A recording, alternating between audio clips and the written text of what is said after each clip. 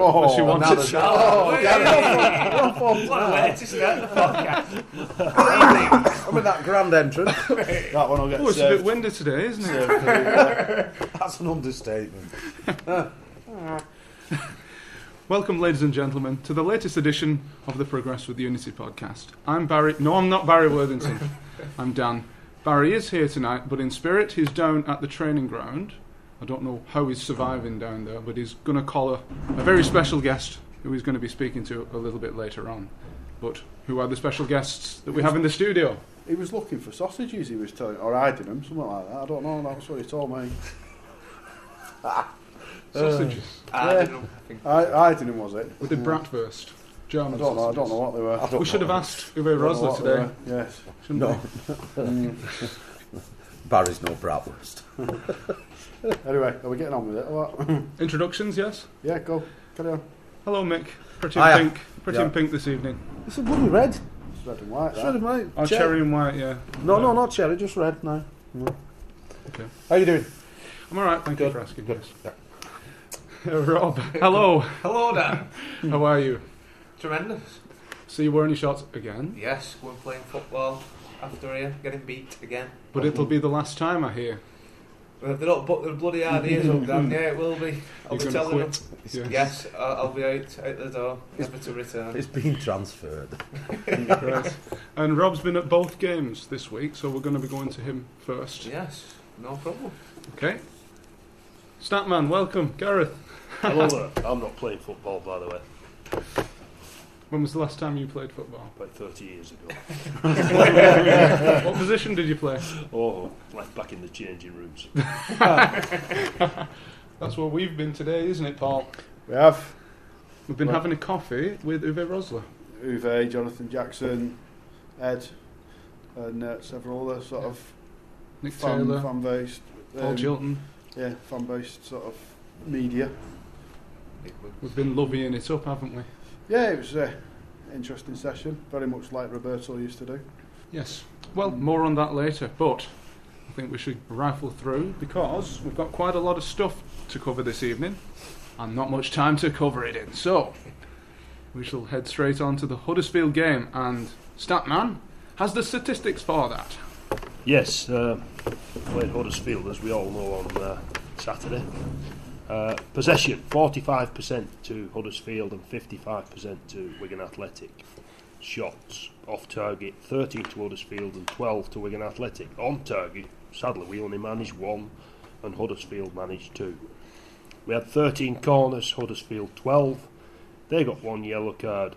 We didn't get any cards. And sadly, they managed to score a goal and we didn't. It's just the way it goes, isn't it? Rob, only 1 shot on target from Wigan Athletic in the whole game. Does that represent what actually happened? Probably a true reflection, in all honesty, Dan. I thought the first half was really poor. It wasn't helped by the conditions, mind you, because it was similar conditions to what we're hearing outside at the minute. It was very strong winds, blustery rain at times. Is that not Gareth? Yeah, Gareth contributes to that massively. Yeah. But in the first half, we only really had 1 shot of our chance of any note, which was Ben Watson from probably just inside the box. He should have done a lot better, really. He fired over by a couple of yards. We came at the second half. We started the second half really brightly. We got them on the back foot, and we did create 2 really, really good chances, which was one Martin Waghorn at the back post. Should have buried it, really, in all honesty. It's just for whatever reason he could only seem to get his studs on it. Couldn't really make a good contact with it. That hit the side netting. James Pitch had an excellent chance with an header, which it seemed like a perfect ball from where I was stood. Didn't quite execute the header well enough, and that was our best spell in the game. Probably a 20-minute period in the beginning of the second half, and then for me, Huddersfield started to dominate. They made a couple of changes, and that had an impact on the game. And unfortunately for us, you know, they got a late winner, and it was too late for us to do anything about it. Yes, the goal scorer, Adam Clayton, he's taking a break from his duties as the basis for you two, possibly. His 4th goal of the season, very well taken indeed. to beat Al Abzi on the right-hand side. But Rosler, I have a quote from him here. He was as happy as he could be, having lost the game and the wrong team won. Do we agree with that? No. I don't know you can say that as a manager. You know, I wouldn't be happy with any defeat, really. I might be happy with the way certain things or the way they played in the game, but no. You know, the whole idea is to get a result out of the game, and if you're not getting the right result, I don't see how you can be happy. I think you could turn around and say, well, parts of it, you know, pleased me. But no. Is that not what he's saying by saying as happy as can be? And he's basically saying, I'm not happy, but there were some things that I quite like the look of. Well, we're now interpreting quotes from the manager. That's all. If I said I'm happy as I can be, means I'm quite pleased actually, and I'm content. I wouldn't be. Like I said, I could possibly say I'm happy with certain passages of play that occurred in the game, but on the overall result, no. Yeah, I was surprised, probably as everybody here, that Rosler said that after the game, because I agree with you, Mick. When you've lost, I don't see how you could ever be happy, really. I mean, I can see how you could be happy if you played badly, but nicked the game, because you're happy with the result, but not the other way around. To be honest, I listened to the commentary, taking on board what Rob said, having been there and seen it. It sounded like a Doha battle in bad conditions and all the rest of it. Looking at the stats, we managed 13 corners and didn't score. You know, you'd think 13 corners, you've got to have a chance of scoring there, haven't you? There were 25 corners in the whole game. That's right. Martin Waghorn took a few of them. I don't know if you heard that on the commentary. He actually kicked the corner flag instead of the ball. The ball trickled about 2 yards. It was hilarious. The referee brought it back to be retaken. Tremendous. I'm looking at the stats there. You've got 13 shots and 13 corners, like 12 shots off target. So most of your corners, assuming some of those shots come from open play, most of your corners, you're not getting anything on goal, are you? Which is what you want to be doing. I mean, I've seen the highlights since on the Latics player, and realistically, as Rob said, how James Purchell and Martin Waghorn didn't score on another day, you think certainly we get one of those. Yeah. You know, they must be disappointed to be on the losing team, them lads. But that's the way it goes. You know, we've lost 1-0. It's not the end of the world. Yeah, you've got to remember some of these comments after the game are as much as keeping your own morale up, aren't they? Not necessarily. Maybe it is with Rosler. A bit of a true reflection, but not 100%. Yeah, I would say a draw was probably a fair result, really. Yeah. And as English isn't his native tongue, perhaps he struggles with certain elements of his grammar and syntax. Yes, there is that, of course. I wouldn't say that. Give us a dictionary. How long has he been speaking English for? 20 years. Mid-90s. Yeah. Well, his English is a hell of a lot better than my German. Yeah. Yes. I always concede that. As we can attest to, can't we? Yeah. I would say the comments are more down to playing the game and coming out with what you're expected to come out with in terms of taking positives at the end of the game than anything to do with languages. One of the things I'm picking up on, though, with Rosler, and some of the things he does say, is very... It strikes me as being very honest. Yeah. It doesn't seem to try and hide anything. And, you know, for me, that's an endearing quality of a good manager. I know Roberto, in the past, he was a little bit like that. But then refused to speak about things that were problematic or whatever. But he did it in a very intelligent way. I think Rosler, for me, is just as equally as honest. And I like that. Yeah, for me, it's a carbon copy. You know, you've got this little bit in the middle where it all went a bit pear-shaped. And then you've gone, right, okay. Are we talking about the Coyle era? Does it exist? No, there was this like fuzzy bit in the middle that we all can't remember. And now we're back on track with running the football club in the way that we do and working the team in the way that we do. I've got some stats on this. Oh, good. As I do. Stats, Under Uwe Rosler, we've actually played 11 games. Right? We've won 6, drawn 3, lost 2. All right, we lost 1-0 at Huddersfield, and the Doncaster game we'll put behind us. Right? Why is that? Because we were shocking. We scored 14 goals and conceded 8. And from his 11 games, we've managed 21 points. So that'll do for me. Yeah, I mean, we picked up on it as a podcast 2 points a game, isn't it? 2 or 3 weeks back, didn't we? And it seems an awful lot more people are picking up on the same stats now. We're going at 2 points a game, give or take, and that's good enough for, if we maintain that, that takes us into the playoffs, and from there anything happens. You know, and when we get there, we'll have some momentum. Yeah. And of course, the more it gets the team on a week-to-week basis, as opposed to play, rest, recover, play, rest, recover, then we should see more of the style coming in, more of the fitness coming in that's required to play the style. Hopefully on the back of that you'd expect to see results improve, and they're already good enough. If you'd have looked on the day you took over and said, right, if we are to make it to the playoffs, what are we going to do? Maybe a bit of a new manager bounce. Maybe then things will go a bit pear-shaped as he starts to sort it out and work out who's who.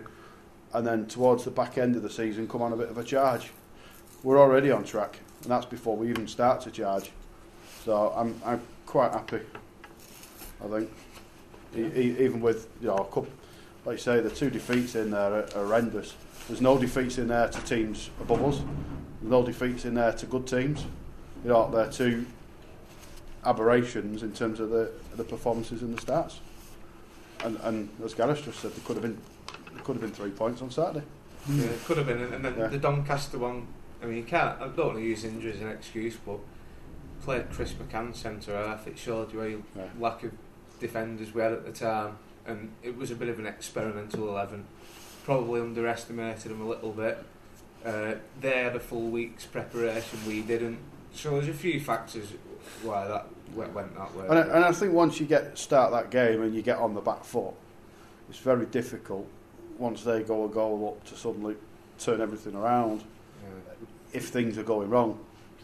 You know, and when you try to turn that around, if you then concede again, suddenly you're 2-0 down and it's all going pear-shaped, and you just have to take it on the chin, regroup and pick the points up next game, which is what we did. Yeah. And that's a wonderful segue, because yesterday we indeed did pick up the 3 points. Sheffield Wednesday 0, Wigan Athletic 3, and we have Statman's analysis of that game. Again, stats from the game: Sheffield Wednesday versus Wigan Athletic. Sheffield Wednesday managed 53% possession and Wigan 47%. Sheffield had 17 shots off target and we had 11. They managed 7 shots on target, we only managed 5. Corners, Wigan had 3 and Sheffield had 6. Both teams picked up 2 yellow cards, thankfully no reds, and the most important stat, 3-0 to Wigan. Yes, and these statistics do go to show that you don't always win a game that you dominate on stats. I was just thinking that in Roberto's era, you'd have been bemoaning the fact that you had the lion's share of the possession, you created more opportunities, lots more shots, and somehow you lost 3-0. To be fair, most of them were long range efforts, them 17. Were they never had they had one clear cut chance. It was a good banana skin to avoid, wasn't it, last night? Yeah. Given that we've beaten them twice now and only got 3 The points. total is 4-0 on aggregate. Yeah.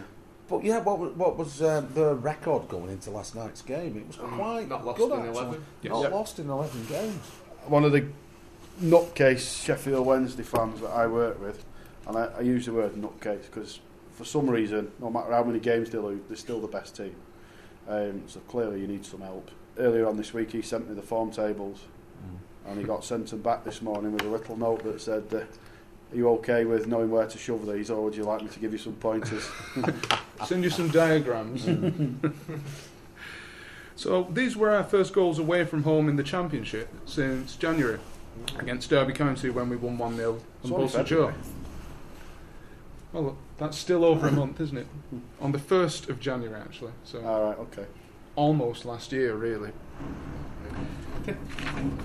But how many games have we played since then?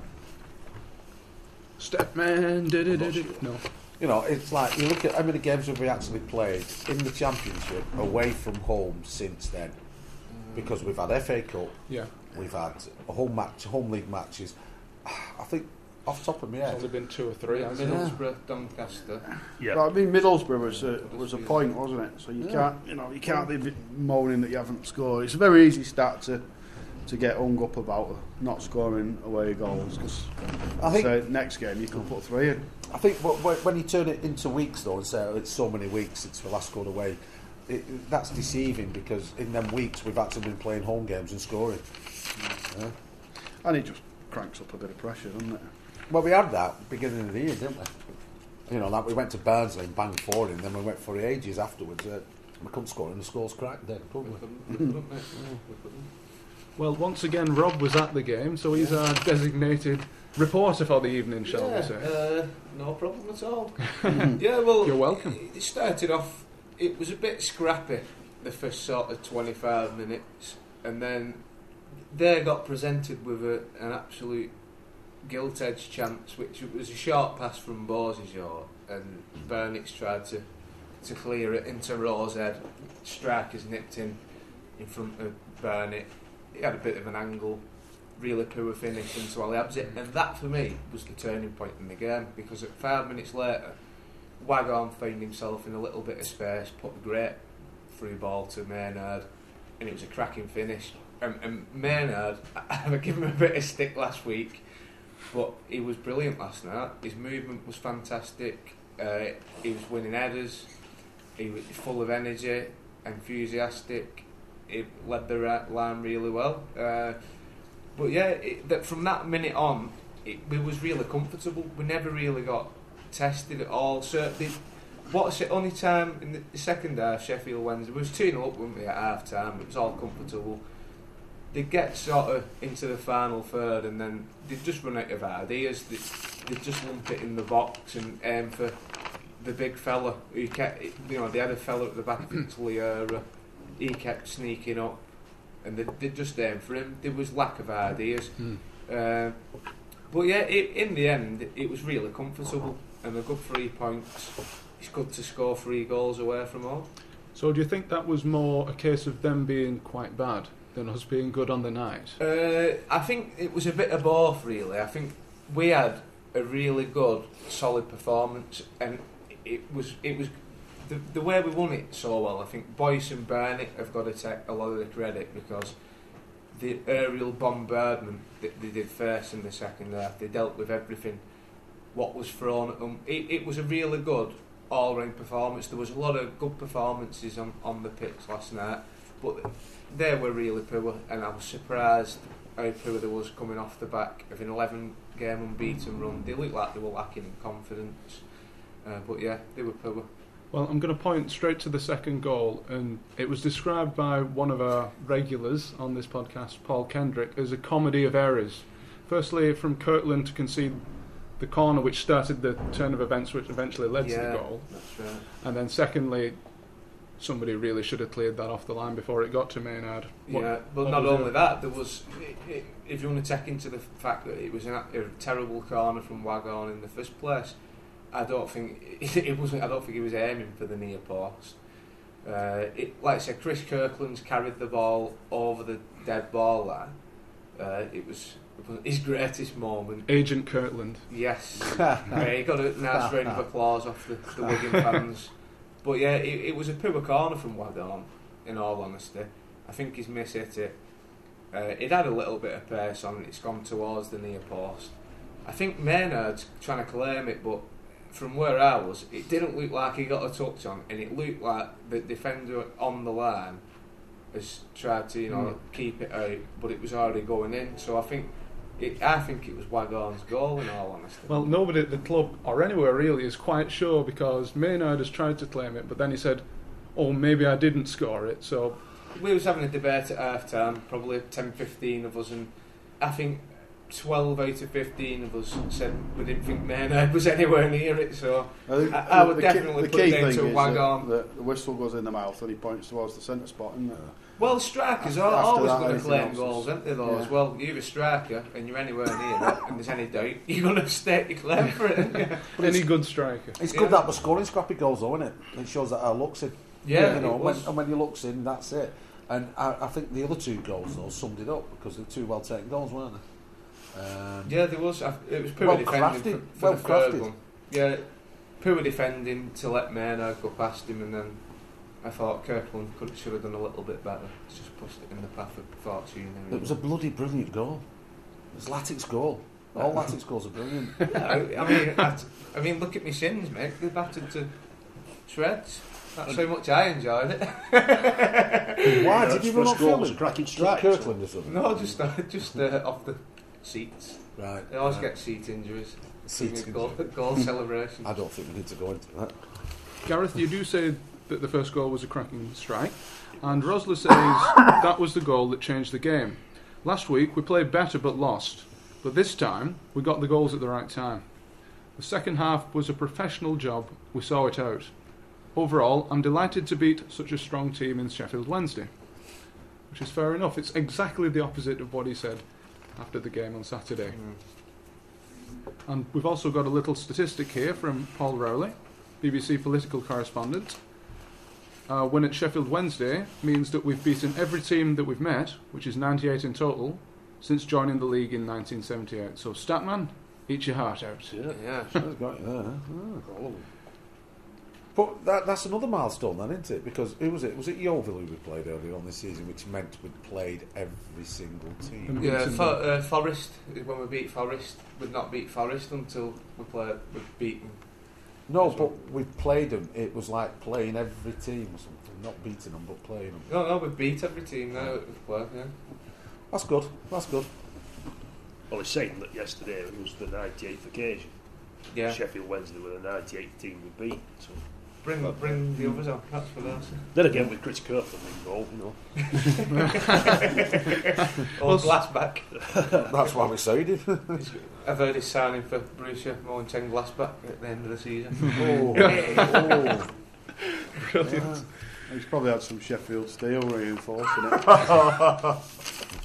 Well, Sheffield Steel made coat hanger. speaking of goalkeepers, I'm going to move the conversation in the direction of Ali El Habsi, who was apparently many people's man of the match. But that was only based on listening to the radio commentary, and I know Rob is itching to set the record straight here. Yeah, there's absolutely no way that Ali El Habsi should have got 23% of the vote last night. I shall run you through very briefly his performance last night. There was 3 goal kicks in a row, which ended up in touch in the same place. There were several occasions where he could have caught the ball and punched it and made not effectively and put us back under pressure. And in comparison to Lee Nichols, who'll come out and catch it, take the pressure off the defence, get the team up the pitch, kill a few seconds. There was one really good save which he made from the lad who came on, Hellan. There was no real technique in his shot. He swung his left boot at it, but it was heading to the top corner with pace. It was a fantastic save. The rest, everything else which he did was relatively routine. There was nothing spectacular, and his distribution, I've got to say, was terrible. It's something he needs to work on, and I'm surprised that it doesn't. It's not improved at all in all the time he's been here, which I'm a bit disappointed with, really, for someone who's taking it, how much money he's on per week, etc. I think he should take a bit more responsibility and work on his distribution. Would you be in favour of playing Lee Nichols on Saturday for the cup game? Certainly. Definitely. This is something that was brought up in the fan sites forum this afternoon. Yeah, I mean, Uwe basically said he's had a look at Chris Kirkland, I nearly said then. He's had a look at Scott Carson, and then when Scott Carson got injured, he chose Ali because of his experience. But he said it's only fair that Lee Nichols gets a go and he gets to have a look at him. And I think when he does, he'll be in with a first shout at retaining his place. Because I think he's the best. He's been the best keeper we've had this year. Really? Yeah. I think he's been better than Scott Carson. Yeah, he made one mistake. He made some cracking saves, and like Rob says, he catches the ball. And any keeper that catches the ball will see me with a smile on my face. Yeah. Because, like Rob said, it takes all the pressure off. You look at towards the back end of a game when you're a goal up or you're defending, it's level and you're defending a point. as soon as the ball goes in the keeper's hands, you just heave a sigh of relief and think, right, okay, however long we're trying to defend for, there's 30 seconds knocked out of that time. And not only that, it settles your defence around you, because if the ball's in the air, they're confident that your keeper's going to come and take it. Yeah. Whereas when Ali Abdi's coming flapping at it, and you're a centre half, it's always in the back of your mind. Is there not a case, though? I appreciate what you're saying, Rob. Since Rosler came in, as I said earlier, we've had 11 championship games. I think I'm right in saying Ali's played all 11. Yeah. You Is might that be the right, case? yes. So, realistically, he's the man in holding the shirt. The results are there. I think he'll stick by him. Yeah, well, I suppose if it's not broke, don't fix it, but I think there's... He's got improvement. Al Absi last night got away with having a substandard performance, really, in a victory. If he's picked up one of the matches, he's more than got away with it. Sorry, I forgot to mention the other incident. There was a shot from like maybe 25, 28 yards, and Ali Al Absi's... The ball probably did move slightly, but he's palmed it in a really, really dangerous area, and it's only by luck that one of their players wasn't following it up. So, if I was going to rate his performance out of 10, it's between maybe a 6, maybe 6, Yeah. due to his distribution. I mean, if his distribution was better, maybe 6.5. Well, his kicking's never really been top notch, has it? Let's be honest. No. But it's never improved. I think that's an issue. That's the point. If you're on the training ground every day, what's he working on? Yeah. His shot stopping's good. Why are they not working on his handling? Why are they not working on his distribution? You work on the areas where you're more weak, surely. That's one for even Nichols, though. Like of all three keepers, none of them are really good at throwing the ball out. And for me, you can be more accurate throwing the ball to feet than you can kicking it. I think a lot of that is down to a Roberto mentality, isn't it? Of not trying, not trying to launch straight away, not get straight on the counter. I think you'll see much more of that, because I think that's more of the style that Uwe is looking for. Get back on the counter attack. I like the impulsive one. I like the keeper catches in his own area from a corner, runs to the edge of the box, launches it for the two lads either side of the centre circle on the halfway line. See, I've already coached this one. Yeah. Bang, going wide, coming back in on themselves. It works every time. Won't fail. You can have that for note. Yeah, and I would agree that probably Nichols is the one man of all the 3 fit goalkeepers we have at the moment that would offer the most distribution. We've got 4, haven't we? I've said this before. The only reason we've got 4 is because Owen Coyle didn't trust Mike Pollitt and Lee Nichols, and didn't like Ali Al Absi. Otherwise, we would have only had 3 keepers. He didn't like any of them. No. That's what's caused him to go out and buy Scott Carson. That and Scott Carson being a decent keeper anyway. But I think if Roberto had stayed, we wouldn't have gone out and got Scott Carson. No, but that's it. Owen Coyle's come in and he's not probably known much about Lee Nichols and thought he's not got the confidence. Well, that's it. You've got one guy who have allegedly don't get on with, one guy who's in his early 40s, another guy who's a kid who he doesn't know anything about. That's in backed his up eyes. with him giving only a 12-month contract to Carson, isn't it? That what we said it a few weeks ago. The fact that Pollitt is from Bolton and Absi was signed from Bolton has not got anything to do with that, has it? I don't know. There's links there, but well, there definitely. Anyway, that's gone. Rosslers seem to like Ali Al Absi. So. Well, we've got. I'm surprised one of them didn't go out in the window. As a way of helping balance books. Well, we did have those injuries, didn't we? Yeah, I think it was Carson's injury probably stopped him from sending someone out. Just on that point, he is 2 to 3 weeks away from returning to training, according to Rosler. Who's that? Excellent. Carson, sorry. Scott Carson. All right. What's the latest with Sean Maloney? Does anybody know that? He's been to the States, he's been checked out as all clear, and now they're basically starting to work some fitness with him. Right. And then whatever that takes. And So we should see him this season. Be back for the final push. Hopefully, but he wasn't sort of promising anything, was he? No. There will be various recordings of that session floating around, possibly by the time this even goes out. Yeah, Barry's hoping to get the full recording out on Friday, so Right. it's the day after you're listening to this, if you're listening to this on the day that we put it out. Right, so you get this version that comes from our memory, and then you get from the horse's mouth version tomorrow. I might edit that out. Rosalind might not appreciate you calling him a horse. Oh, what's he calling a horse? He was a thoroughbred. He was a thoroughbred goal scorer. Right, we'll reminisce on the Fanside editors meeting a little bit more towards the back end of the podcast. But for now, we're going to move on to the game on Saturday. That is Cardiff City versus Wigan Athletic. FA Cup 5th round, and that's at the Cardiff City Stadium. And we have our correspondent right now, at this instant, down at Christopher Park to speak with a very special guest. Right, we're here down at Christopher Park training ground on location this week, and we're talking to Wigan Athletic legend, the skipper who lifted the cup, Emerson Boyce, commonly known as Boyce City to all the people around. And we've got talking of the FA Cup, Boyce, we've got a big game on Saturday facing Cardiff City. Yeah, it'd be a massive game. Obviously, we came through last round against my old club, Crystal Palace. We put a good performance in there, and we're looking to go to another Premier League club now and get the result. It's going to be a hard game, but we've got a big squad and we're full of confidence at the moment, and we're looking to defend our cup as long as we can. Yeah, I was going to ask you about the Palace game, because since you left Palace to come to Wigan, that was it's not the first time we've played them, but it's the first time you played against them. For when we played them in the League Cup a couple of years back, you weren't in the squad, were you, for that game?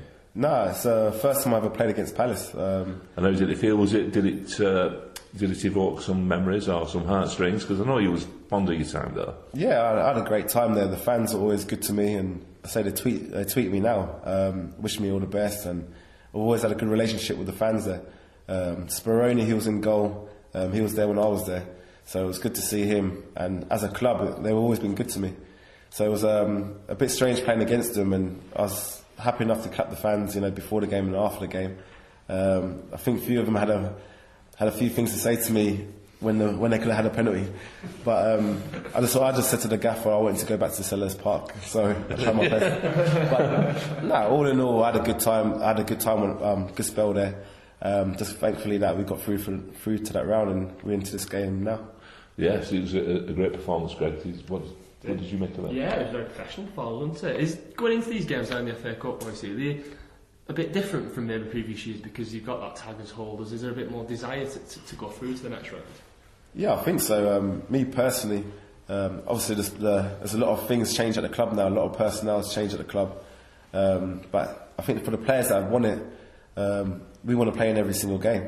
I know the manager wants to rotate. Obviously the league is more important, but for the people that won the FA Cup, we want to play in every single round and defend our cup. I'm just trying to, hopefully I'll get selected for the Cardiff game now, but, as a player, I'll be more gutted if I didn't play in the game and obviously we lost. So, as a player you want to play in that game and hopefully defend the cup and move on as long as you can.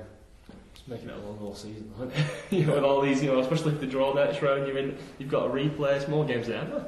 Yeah, I'll be the last one to complain about the amount of games we played, because Europa League was an experience and a half. You can look at it now and say it did affect us quite a lot, but it's probably a one-off experience for a lot of our players. So I would never complain about it. Look at it now that we're out of it. Yeah, obviously with all the games that are building up, imagine if we put the Europa games in there as well, it would be just too many.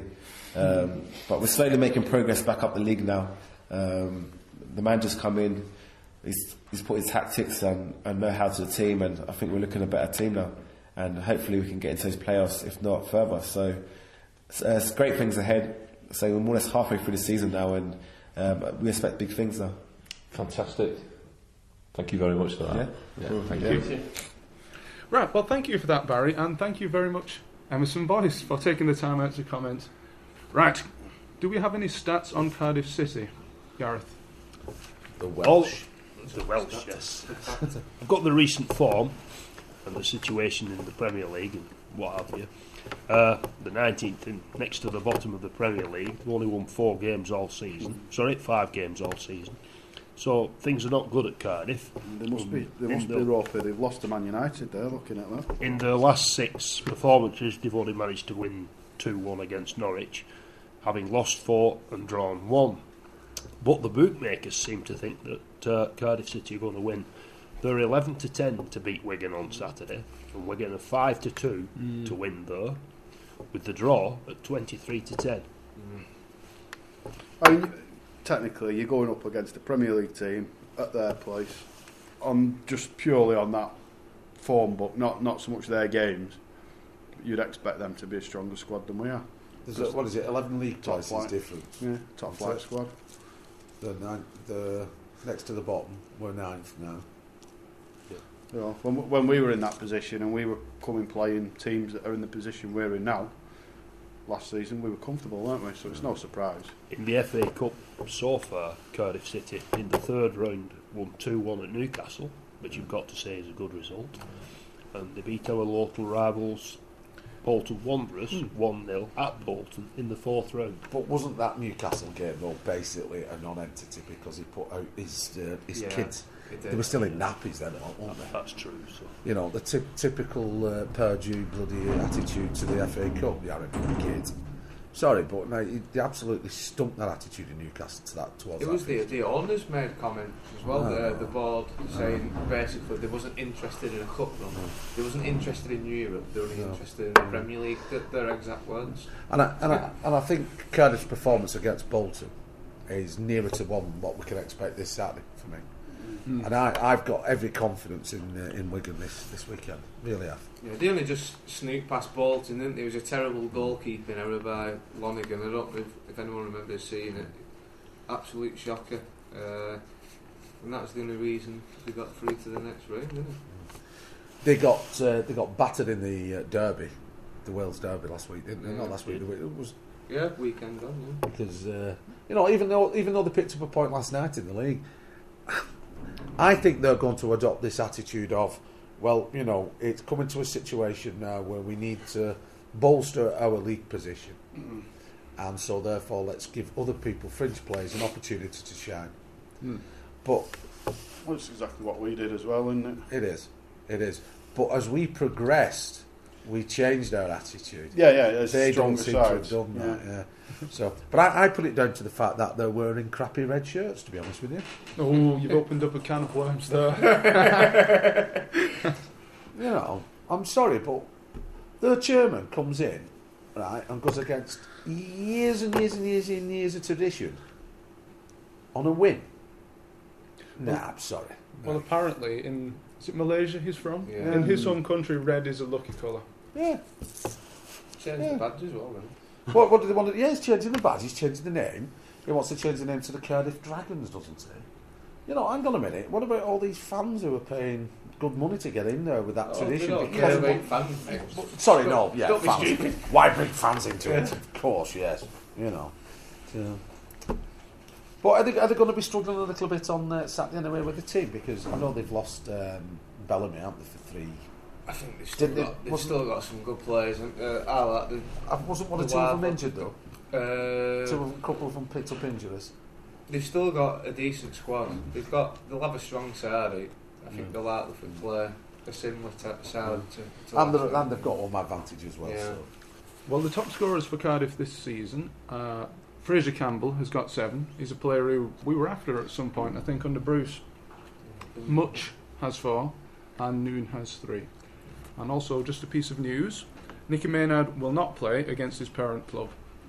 Yeah, it's an FA Cup rule, apparently. Yes. Yeah, it is, yeah. So even if he'd been given permission, he comes to play. Didn't Craig Bellamy get banned?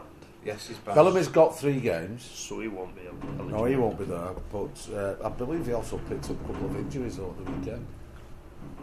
And 1 or 2 didn't feature in last night's game. I might be wrong. I might be thinking of another team, but I expect some big changes from Cardiff lineup anyway. Okay, do we have some predictions then? Yes. I think it's prediction time. Mick? I'm not going to predict a score because the last times I've predicted scores we've lost. So I'm going to just go back to a Wigan win. We're going to win it, and I think we might sneak it by the odd goal. Right, so that's 1 win. Rob, what do you think? What people are not going to hear, but I think it's going to be a 1-1 draw. Oh, maybe people do want to hear that. Bring them back to our own ground. I know, but I think a lot of people are probably thinking about the amount of games we've got and thinking about the assault on the playoffs and whatnot. And all those I mean, people personally, I wouldn't mind that you can't knock another game of football, can you? But especially a cup replay. yeah, Because if it's all square, you get the benefit of penalties and that then, don't you? So, Gareth, do you have any predictions then? I do. I'm trying to be positive. I think the FA Cup holders will win 2-0 against the Bluebirds, who play in red. Oh, thank you very much, Vincent Tan. So 2 wins and a draw. Paul, what do you think? I'm with Rob, 1-1. Okay, 2 wins and 2 draws, and I'm going to break that and say Latics win. 3-2. Or a similar high a good score. game, Dan. I'm hoping so, yes. A good 3-2. And we're gearing up that parade bus already. We'll see it travelling through asphalt. It's going past Gareth's house again. Yep. Happy days. Happy days. Yeah, tremendous. Right, well, we're hoping for some more happy days because before our next edition, we have another game. Wigan Athletic versus Barnsley. That's on Tuesday, the 18th of February. And we're going to cross over once again to Statman for statistics. Do you have any on Barnsley? Yes, I do. Barnsley, well, 23rd in the Championship, next to bottom. 22 points so far. They've won just 4 games. They've only won 1 of the last 6 games. So come on, Wigan, we really ought to be going and getting 3 points at places like this, especially given our push for the playoffs, as Paul's been saying earlier. As I said, we need 10 wins, 5 draws, and 4 losses out of the last 19 games to see us comfortably in. So far, we've ratcheted up 1 win and 1 loss. So turn that to 2 wins. We're on the way. It's a game we should do, though, isn't Yeah. If you were to look at the last fixtures and say where am I picking up my points to make the playoffs, it? Yeah. this is one where you're going to mark down for 3. Yeah, definitely. Right. Do you think we're going to see a repeat of our last meeting, which was on the 3rd of August, right at the beginning of this season, when we defeated them 4-0 at their bidding? Watson, Holt, Barnett and Maloney scored. I don't think you'll see a repeat of the goal scorers. Unfortunately not. I don't think so. They're going to be fighting for the lives. We would have played a lot more games than them recently. I think we're going to, again, Rosley's going to be rotating the team. I think he'll pick a stronger team Saturday than he will probably on Tuesday, given the opposition. Is Powell fit? No. Apparently it's going to be a while before he's back, according to Rosler. I think when you look at the players who were not available on Saturday, though, Maynard's cup tied, but isn't Wagon as well? Yeah, Wagon can't play, that's right. That's why he took McLean off last night. He was having a very good game. Right. Kept Wagon on. So there's no injury problem there? I think it was tactical rather than an injury. Although he looked disappointed to be coming off, so that suggests that it was tactical. Just remind me, who did he bring off for Fortuna? McLean. Yeah, sorry. Because weren't we playing with 3 attackers at that point? Yeah, well, we sort of had a three-prong attack. We started with Maynard, McLean and Wagon. Then we changed that. We took McLean off, brought Fortuna on. Basically played with a front 3, really. But, with 1 main striker, 2 supporting and tucking in. It would not surprise me if come Saturday he's got Gomez and Espinosa somewhere either starting or on the bench, and I think he'll hold them back for the Barnsley game. He'll start McManaman. McManaman was on the bench, played no part last night, so I think he was saving him. What do you think for Saturday? Yeah, for Saturday, and I think with him taking McLean off after 51 minutes, which I'm convinced it was tactical. Yeah. I'm pretty sure because Wagon can't play Saturday. Convinced he's going to start with McLean. So I think Tuesday game will be a good springboard for us with 3 points, because we're sitting 9th now. 3 points actually, 3 more points now, and a good result actually takes us into the top 6. Yeah. If other people drop points, we've been just about 7th, haven't we? Yeah. For weeks, if we pick up the points out of the games in hand. Yeah, well, if we beat Reading at home and win the game in hand, we'll leapfrog them, so yeah. That'll get us into 6th. Yeah, We've been there or thereabouts for a long time. The thing is, though, is if we win with haven't we? Yeah. It's. I know it sounds such a stupid comment to make, but we've got games in hand. We'll have another game in hand come Saturday. We win these games in hand. We're there. Yeah, that's it. If the other teams drop points, like you say, yeah. Because the games in hand are against winnable opponents. You know, like Yeovil, Barnsley. You know, The problem is, The though, teams what you we've still got expect the to beat. problematic matches. We've still got the problem. And but we you dropped look at them points. as well. We dropped they're all points bloody away, aren't they? We've dropped points at Doncaster where you wouldn't have I thought. know, well, this is it. The potential of they're all banana skin I hope matches. we don't live to regret the Doncaster Yeah. performance. No, to be honest. no. I mean, as I said last week, you look at every single fixture and think we could go there and get 3 points, or we could go there and get no points, Yeah. and anything in between. Well, anything, a draw. If Wigan win the game in hand, they could potentially go up to 7th. Yeah, that puts us 7, like Rob says. You then beat Reading, then you leapfrog Reading. Yeah. You've got games to come against some of the other teams above you. They're the important ones, aren't they? Because Yeah. we can't afford to lose ground. We want to be catching, can we? No. We've got to play Leicester again, Burnley again, QPR again, Forest again, Reading again, Brighton again. In fact, Brighton's coming up quite soon. Ipswich and Brighton are away. Reading's at home. Forest is away. QPR's away. Burnley's away. Leicester's at home. We've got some real toughies there. We've got a lot of bottom sides at home, so that balances out. Yeah, if you pick a few points up there, then you should be getting close to your target. And what you're also doing is when you're picking points up against them above you, you're reducing that gap as well. Them That's to drop That's points. why we have got to win a few of them, haven't we? Yeah. I mean, we got away with it Saturday, didn't we? Because nobody else around us took advantage. I know, it's a shame, really, because if we got a win there, we would have, really got the momentum going there. Yeah. What do we all think is going to happen next Tuesday? Can we get some predictions for the game? We'll start with Paul. We'll go the other way around this time. I think we will beat them 1-0.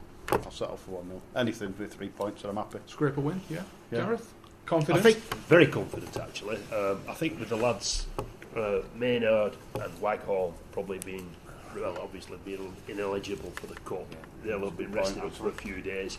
Coming back, firing on all cylinders. I think we're going to do them 3-0. I really do. We should do. A repeat of yesterday's scoreline then. Rob? Yeah, I agree with Gareth. I think with Maynard and Waghorn both sort of not playing any purse at the weekend, I think they're going to have a big impact against Barnsley. I think it'll be a comfortable 2-0. 2-0. And Mick? I think it'll be a comfortable win for Latics, and I'm expecting a comfortable win. And if we don't get a comfortable win, I'm going down to the training ground and I am going to speak my mind.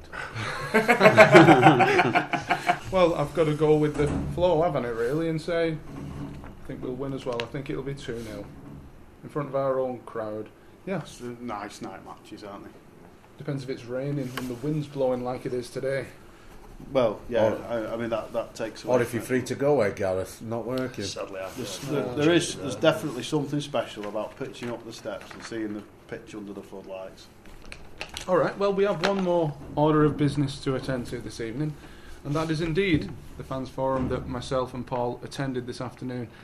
So, Paul, what would you say are the main points that we took out of our meeting with Mr. Uwe Rosler and Jonathan Jackson? I'd say the key elements were that it's a question of striking a balance between investing in the playing squad and trying to retain the solvency of the club.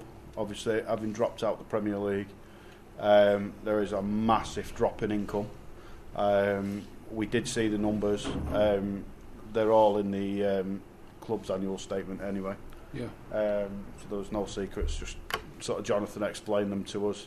I think it was a bit of a PR exercise on the part of the club, so that as podcasters and website editors alike that were there, we can go out into the wide world and explain what can be expected in terms of investment and some of the mixed messages that have come out regarding transfer funds. And just, we've very much gone from, there was a bit of defence of Owen Coyle in the sense that he inherited a team that was missing a lot of senior players at that point, and he needed to bring in some senior players, which means that you don't bring in kids with potential. You bring in players that have been there and done it a little bit and can operate without quite so much supervision and training and coaching, because they've been there and seen it themselves.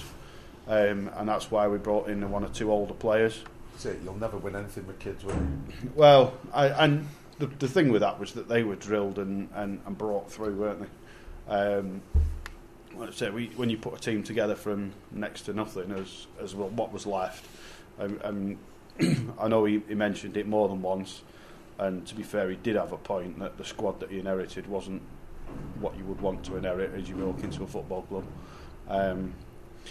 And I think they kind of mitigated that and said they're the reasons why Owen did what he did, and then they kind of glossed over the fact that he went and he turned up, and it seems to be very much back on track in terms of how the club, I say how the club used to be run. I'm only going back 6 months, 12 months under Roberto, where the key thing is finding youngsters, developing youngsters, keeping your squad fresh, selling players on to balance the books. Yeah, that was the whole business model. Wasn't it? Moneyball.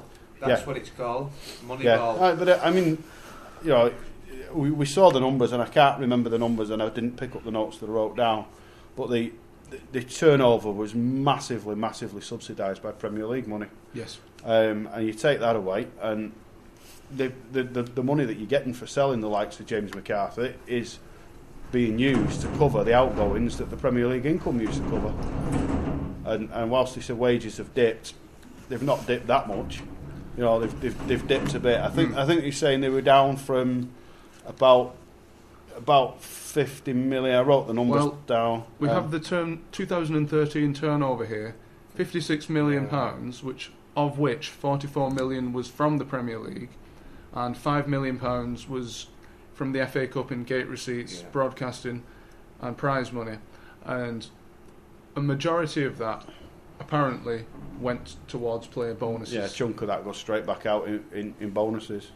Yeah, but I mean, he had the numbers for the wages. Like I say, we were specifically asked not to record that section, but we were told yes, you can report on it, and also that the figures are actually in the annual statements anyway, so they're publicly available if people are interested. But it was. He was saying that the estimated savings in wages was about 15 to 20 million pound down in wages on last year, which is it's an enormous amount of money. But still, even with that amount of reduction, you're not covering the 44 million that you used to get from the Premier League, even with parachute payments, because parachute payments only worth about 20. I think they were 25 this year. In the first year, 24 million. Second year, 19 million. Third and fourth year, 10 million each. Yeah. In the fifth year, nothing. Can I just ask something? I was sort of cut the wage bill year on year under Roberto, and then all of a sudden last season there was an increment. Was that due to bonus payments for the FA Cup run, or did we actually increase the wage bill by signing the likes of Ramis and Cornet? Because the wage bill went up around £4 million. It could be either. I'm not in a position to answer that. So they did, but they didn't say that. They didn't explain that. No. They did say that a chunk of that FA Cup money, so it could be. So bonuses and whatnot, and then that's why the wages have gone up opposed to going down again. Yeah. Because I mean, you're tied into those bonus contracts, aren't you? And let's face it, they were worth every penny. From our perspective. Yeah, well, of course they was. Yeah. Did they make any comments about how much money went out of the club towards agent fees? No. That was never brought up, was it? No. That could well be in the annual report, but... Yeah, I know it is a section in the annual report, but whether they mention it or not. But the other interesting thing that came up was James McCarthy. And essentially, they were put in a position where there was only one bidder, and at that point he was happy to go. And he was pretty much, I want to go and work with Roberto again. And so they held out and squeezed them for as much as they possibly could. So was it, that brings me on to my next question then. Obviously, McCarthy's sale is to make up for the shortfall in income. Was we basically banking on selling McCarthy all summer to sort of balance the books. I think we were banking on making a similar kind of sale. Or because- sales from other assets, possibly. Yeah. Player values are worked into the books. I've seen it before. You pay 10 million quid for somebody on a 4-year deal. He's worth 10 million at the point you buy him. At the end of that season, he's only worth 7.5. Yeah. And Depreciation, yeah. you depreciate his value through the life of the contract. And if you sell him at the point, like when there's 12 months left, that then becomes a bonus income. And it all becomes very But strange. was that not a reverse situation with McCarthy? Because when we bought him, we improved on him, so therefore we were selling him as a better player. Well, yeah, it well, does that's work. That, obviously it, made does that, money so on it works if.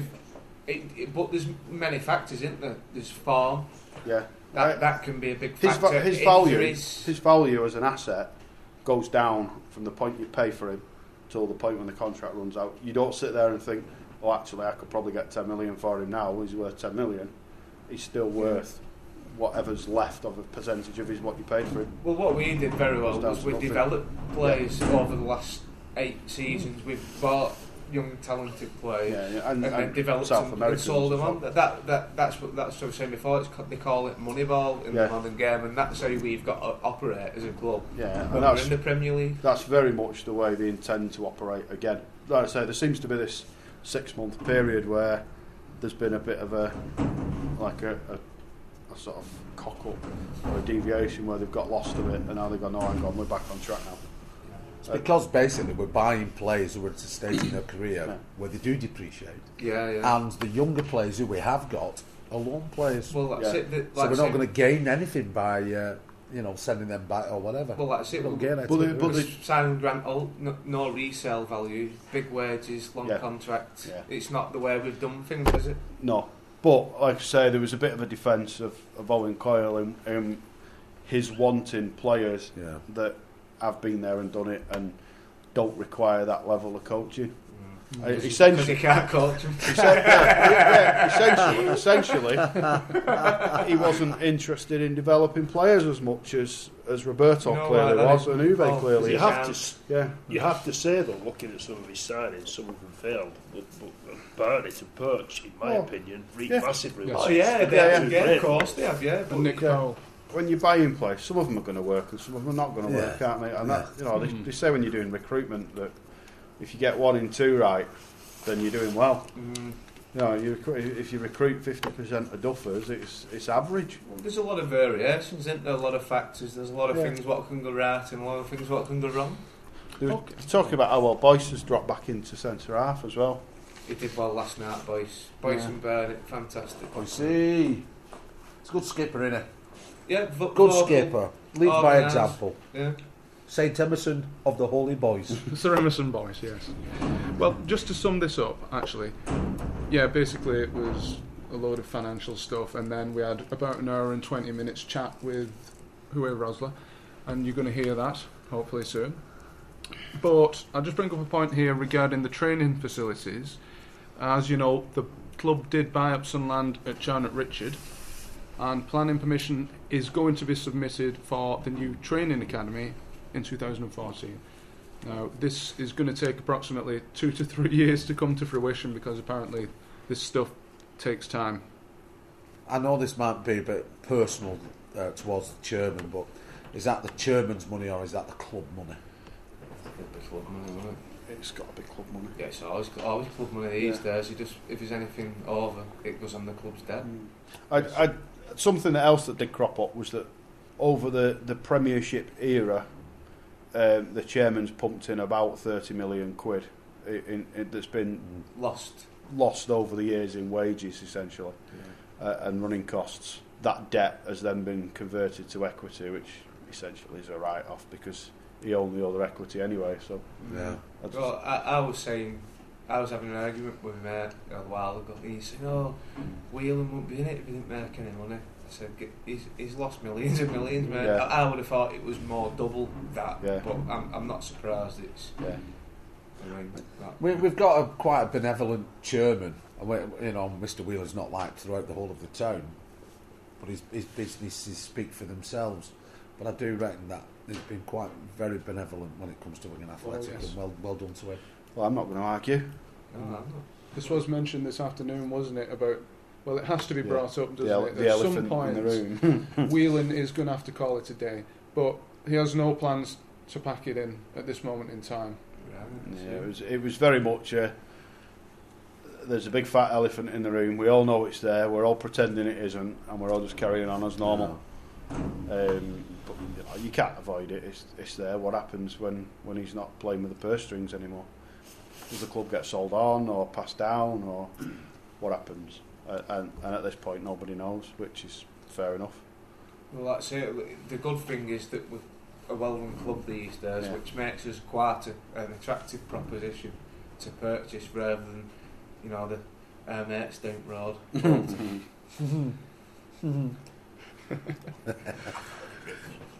on that bombshell.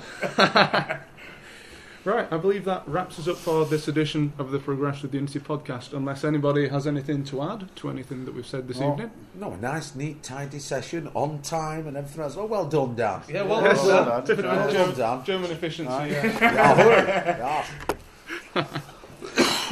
Right, so it's good night from me. Good night. Cheers. Good night. Thanks.